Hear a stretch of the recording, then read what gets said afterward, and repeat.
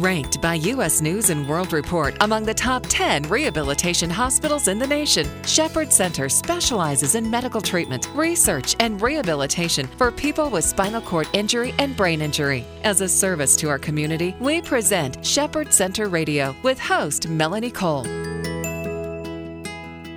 The Andrew C. Carlos MS Institute at Shepherd has extensive experience treating people with multiple sclerosis, suspected MS, or related disorders. The MS Institute at Shepherd has treated thousands of people with MS using a wide range of neurological and rehabilitative services. My guest today is Dr. Guy Buckle. He's the Director of Neuroimaging Research at Shepherd Center. Welcome to the show, Dr. Buckle. What is MS? So MS has long been thought to be an autoimmune disease. There are many theories as to what causes it or what starts it, but the basic process is inflammation in the central nervous system. So that is the brain, the spinal cord, and the optic nerves. And what we believe happens is that it's triggered by some sort of virus or something else that's in the environment, and the immune system recognizes some component of the central nervous system as being a foreign tissue or antigen, and basically attacks it, tries to get rid of it. So there are other autoimmune diseases that you may be familiar with, such as lupus or rheumatoid arthritis and so forth. So it's a family of diseases where the immune system has gone awry and causes inflammation, which is detrimental to whatever the tissue is, in this case, brain and spinal cord. What has typically been the treatment once someone is diagnosed with multiple sclerosis? Well, we didn't have any until I even remember when I was doing my residency, we didn't have any treatments for MS except for steroids. When people would have acute attacks of MS, we put them in the hospital and give them high doses of steroids.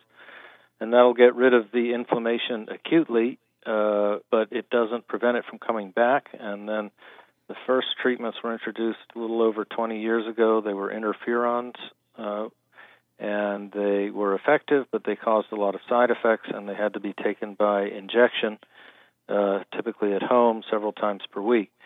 So then we've come a long way. Now we have 15 FDA-approved treatments for MS.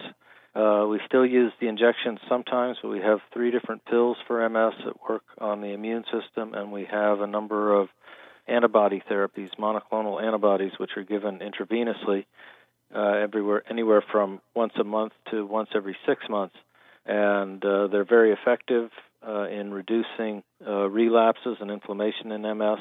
The big unmet need in MS now is to figure out something that will treat the progressive forms of the disease. So tell us about some advances in technology and neuroimaging research specifically that can aid in the treatment of MS. So the big advances have all been MRI. So again, we didn't used to have adequate imaging for MS. Only 30 years ago, the MRIs were just being used in clinical centers routinely. The CT scan, which we had before that, was useful for strokes and brain tumors and so forth, but did not show MS to any reasonable degree. So the MRI was a tremendous advance. When that came into use for MS, it changed everything from the diagnosis to the treatment, following the treatments, and so forth. So MRI is still the mainstay of MS. We don't have blood tests that definitively diagnose MS. We can look at markers in the spinal fluid that are very useful but not 100% specific. So the best single test for MS is still the MRI scan, other than how the patient presents, what their clinical symptoms and their examination show. The best single test is the MRI scan, and most of the MRI research has focused on the brain MRI. And really the reason is because it's very easy to see MS on the brain MRI. You can see it coming and going. If you do serial MRI scans over time, you can see that the disease is very active, especially in people who are not treated, even if they're not having significant symptoms. So some of the first MRI studies looked at that. We realized that these lesions, as we call them, the areas of inflammation on the scan, or plaques is another name, these were coming and going all the time in patients, whether they were having symptoms or not. And the second big advance was the injection called the contrast injection called gadolinium, and it was seen that when we give gadolinium, some of the lesions are active and some are not. So that can show us which ones are active, which ones are new, and that was a big advance. That's also been a big advance for any type of inflammation in the brain, such as with a brain tumor or anything like that. So that was the next big advance, and most of the studies that have gotten all these agents approved to treat MS, well, all of them have focused on the brain MRI. So what we see later in the disease and what really actually causes most of the symptoms is the spinal cord. And we don't have imaging that's quite as good as the brain MRI for the spinal cord. We do MRIs of the spinal cord, but a lot of the disability comes from the spinal cord, and there's never been a clinical trial that looks specifically at the spinal cord, in terms of preventing progressive disability. So that's one of the things we want to focus on here. Shepherd is a spinal center, and that's one of the things we focus on, and we're very good at taking care of people with devastating spinal cord problems. And in the progressive forms of MS, that's essentially what it is. It's not that they don't have inflammation in the brain, but most of the disability actually comes from the spinal cord. Do you see that these technologies will aid in the discovery and evaluation of new therapies, Dr. Buckle? Yes. So I think, as I say, the big unmet need is progressive MS, which is essentially a spinal cord disease. When you really get down to it, people don't have a lot of activity on the brain MRI. They're not having relapses. What they have is a progressive neurological deterioration, which is related to loss of neurons, of nerve cells, either in the brain or the spinal cord.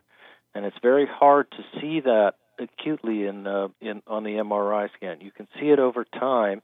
The brain loses volume, the spinal cord loses volume, but it's very difficult to see on any one given scan. So a lot of what we're interested in is improving our ability to see progressive MS in the spinal cord, in which case then we can, once we have a good marker for that, then we can start to evaluate more agents to try to prevent it. Now, there's been a lot of trials of the various agents in progressive MS. So far, virtually all of them have not worked. And I think part of that is because we don't have an adequate marker. We don't have an adequate biomarker to look for the changes. We're looking in the brain when, in fact, we should be looking in the spinal cord.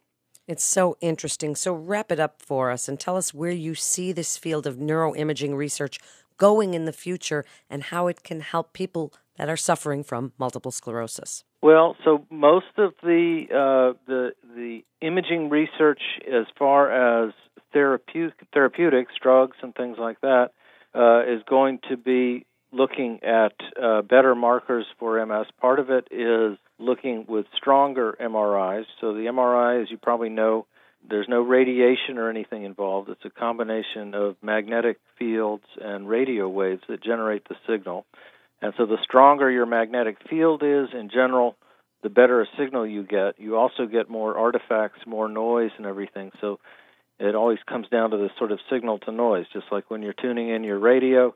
It's no good just to get a strong signal if you've got too much noise and you can't hear because of the background. So it's the same thing with MRI. You can generate a very strong signal with a stronger magnet, but a lot of the advances have been in the computer programming and the pulse sequences and everything, the way we handle the receiving end of it, how we get the signal back and process it by computer so that we get a much clearer signal and we can get a much sharper image.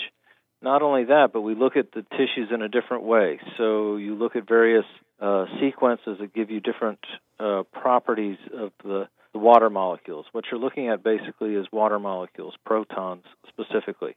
And the way you manipulate the magnet and the pulse sequences and the post-processing with the computer, you can see virtually any property of the protons that you want. And so a lot of it is combining these techniques in stronger magnets with faster computers to get better imaging. And so we're working on all of those things at the same time. How fascinating. Thank you so much, Dr. Buckle, for being with us today. You're listening to Shepherd Center Radio. For more information, you can go to shepherd.org. That's shepherd.org. This is Melanie Cole. Thanks so much for listening.